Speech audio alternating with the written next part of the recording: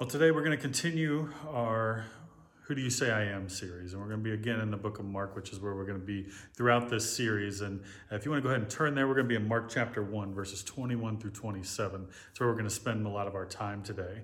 And what we're going to spend our time doing is thinking about and seeing the authority of Jesus. And authority is something that we all experience. Most of us experience it at first from our parents, from mom and dad, as they are the first authority figures in our lives. And depending on our age, we sometimes respect that authority, other times we push back against it.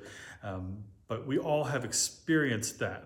The next step of authority is probably some sort of teacher who hopefully was a good teacher and you were respectful of their authority, but oftentimes we know people who are in authority don't always use that in wise ways, right? And then for a lot of us, we experience the authority of a boss. And sometimes those bosses are good and sometimes they're not, if we're just being honest. When I worked at the restaurant, which I've referenced in other messages before, I had good and I had bad bosses. The bad bosses tended to just go, listen, I'm the boss, I have the chef's hat on, you listen to me. Most of us don't respond well to that positional authority. It's, I have the hat on, so thus you have to listen to me. The bosses that I responded best with were those who built relationship with me, those who would come alongside me, who actually sort of cared about the job I did, not just in the end product.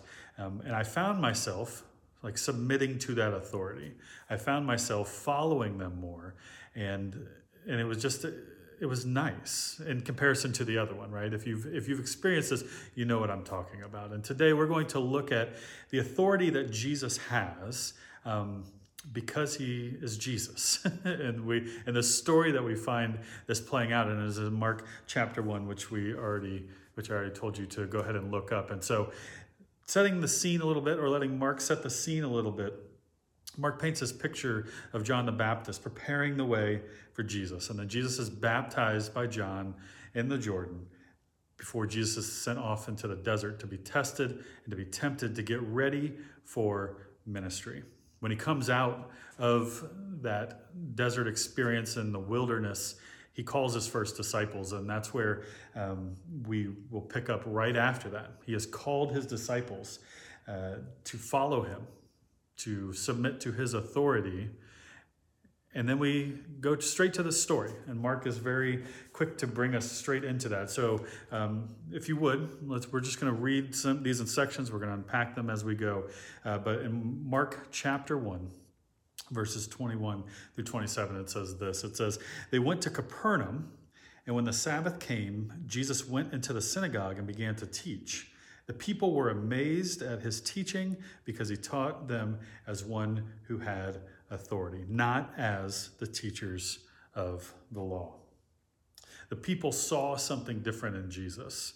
As Jesus and his disciples come into the synagogue, Jesus begins to teach, and what he's teaching is something different.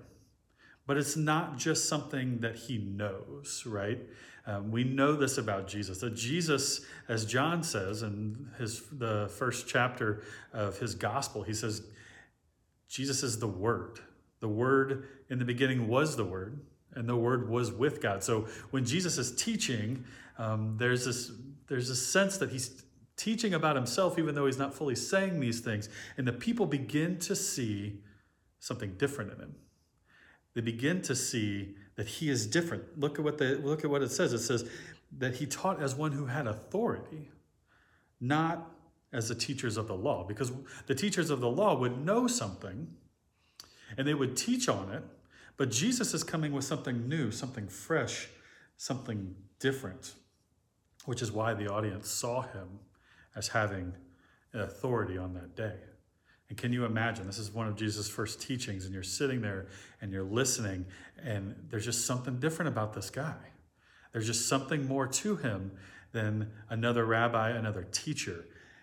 And then we quickly find out in this passage and in this narrative how different, right? So we continue on. In verses 23, it says, just then a man in their synagogue who was possessed by an evil spirit, cried out, "What do you want with us, Jesus of Nazareth? Have you come to destroy us? I know who you are, the Holy One of God." "Be quiet," said Jesus sternly. "Come out of him." The evil spirit shook the man violently and came out of him with a shriek. The evil spirit recognizes Jesus. And very quickly, the people who are there have to understand. They felt something during the teaching, but now they see something more. They see something greater. They see this unbelievable event. A man stands up, possessed by by an evil spirit, and that evil spirit calls out Jesus. Now, interesting, maybe just for some Bible nerds or history nerds, but there's two thoughts from commentators on this passage. The first is that the evil spirit names Jesus so that he can have control over Jesus. Because in the ancient world, there's this idea that if you can name your enemies, then you have power over them. Now, I'm not 100% sure where that comes from, but it's really interesting here to think about this when we look at this passage, because he says, "What do you want with us, Jesus of Nazareth?" So he's naming not only who he is, but the town he's from. Could he be trying to take control of Jesus? Could he be trying to use authority over Jesus? Now, that's obviously a silly sort of proposition, as we know, because we read what happens, right? But in the moment, this evil spirit maybe isn't being submissive, maybe isn't bowing down to Jesus, and maybe he's actually trying to have authority over the Son of God. But alas, Jesus quiets him, right? And Jesus casts him out. And so we see that Jesus, just from the very beginning of the book of Mark, is known, right? That he has authority both in this world and in the spiritual realm. The evil spirits even know his name. They ask, "What do you want with us?" Because, maybe the other viewpoint that some commentators hold is that this spirit knows who Jesus is and knows what's coming and is trying to work out some leniency from Jesus. Because he says, "What do you want with us?" And then he names him. He says, not only does he name him, but he describes him. He says, "The Holy One of God." Jesus is completely different than this spirit, right? He's holy, he's pure, he's divine. The spirit is evil and is of Satan and is inhabiting one of God's creations. And Jesus looks at him and says, "Be quiet." If there was any chance for this demon, this evil spirit, to have authority over Jesus, it's gone at this point, right? Jesus quiets the spirit and then casts him out with just 5 words. He says, "Be quiet, come out of him." That's 6 words. I can't count. But 6 words, and this evil spirit is cast out. Amazing, right? The authority that Jesus has, not only in teaching, but now in the physical and spiritual realm. There's something more to this man. The people who are there have to be having these thoughts. And they continue on. The rest of this passage, in verse 27, it says this. It says, the people were all so amazed that they asked each other, "What is this? A new teaching and with authority. He even gives orders to evil spirits and they obey him." News about him quickly spread over the whole region of Galilee. The people were amazed. They were just shocked at what they had seen. Here's this new comer on the scene, this new guy, or maybe for some, if they were from his town, would go, maybe I remember that guy from back in the day. He's here, and he's teaching in the synagogue. He's teaching in front of the religious leaders, the teachers of the law. He is sharing this new teaching, and he's doing it with authority, and the people see this. And what's interesting is they saw it even before he cast the demon out. But after he casts the demon out, you know for a fact there's something different about this guy. There's something different about this man, that there's this authority that he has. a new teaching with authority, and that even the evil spirits obey him. That's definitely going to make the news spread. And now think about the disciples for a moment. The disciples had just signed on for this. He had just called them to follow him. They had just started maybe learning about who he was.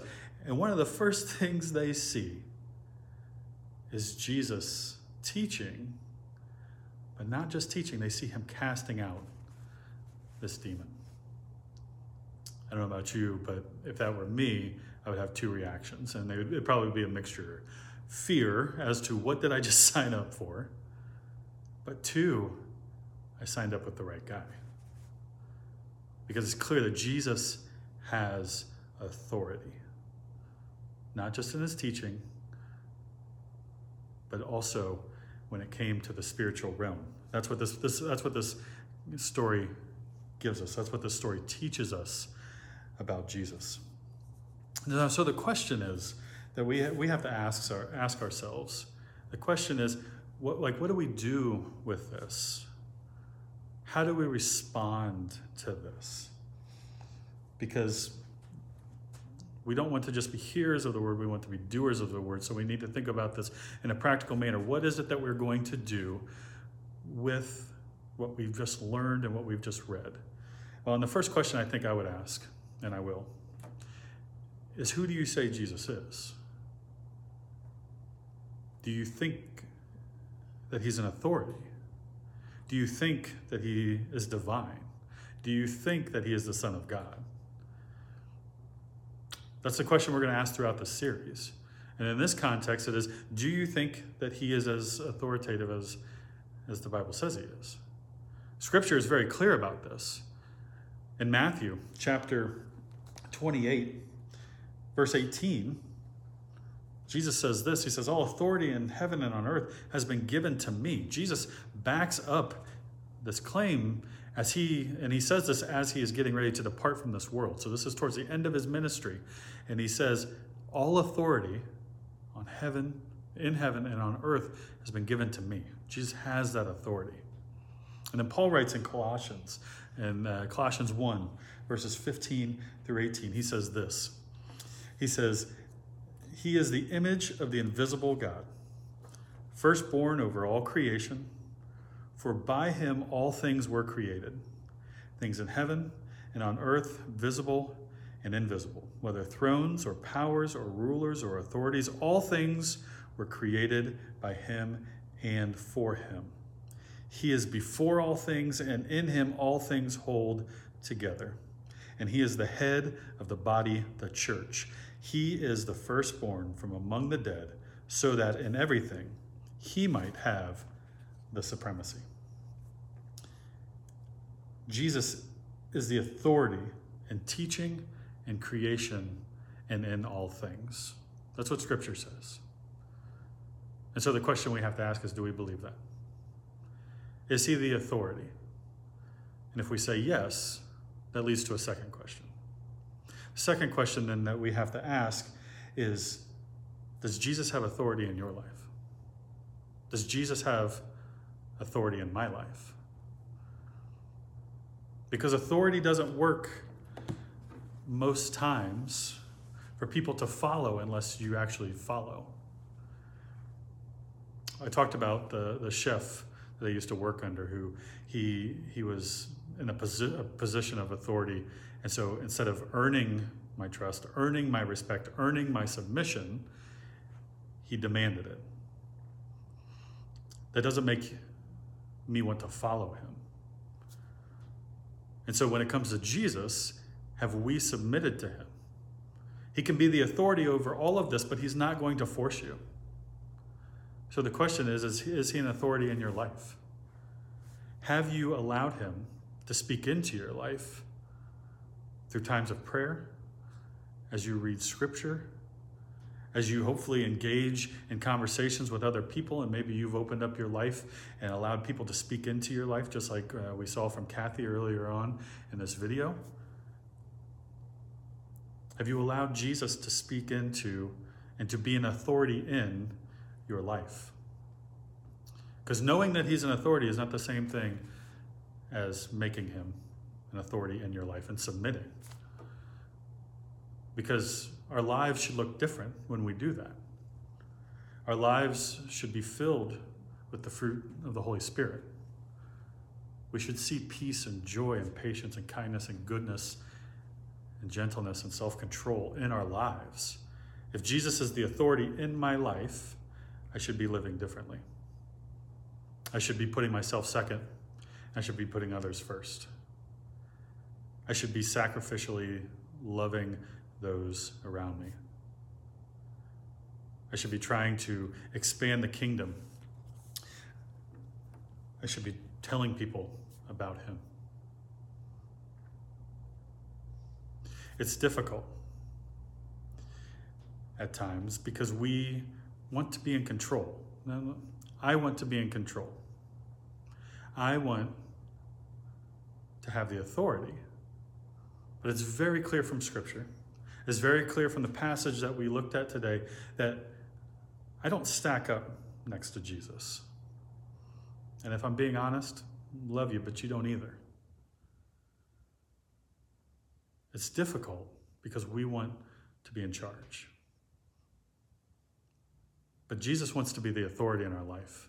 And he's not a taskmaster like the chef that I used to work for. He wants to have a relationship with you. He wants to love you.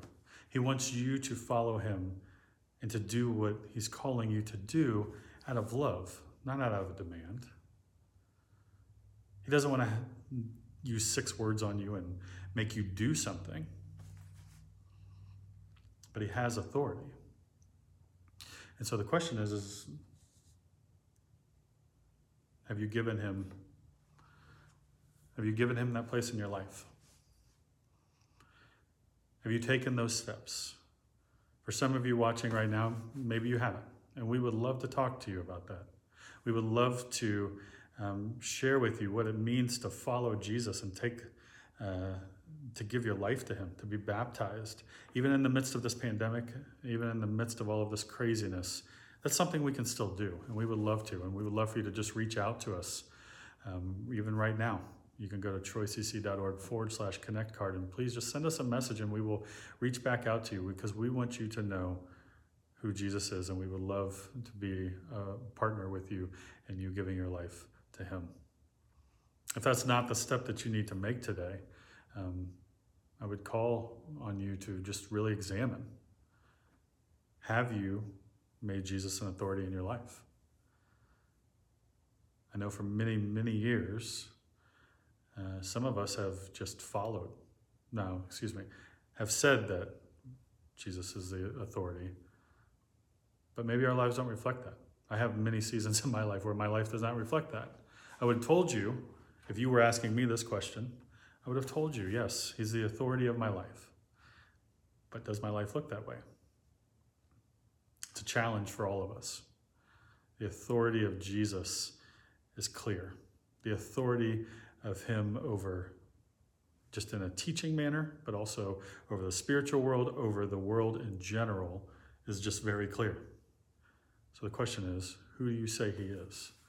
And what are you going to do with that?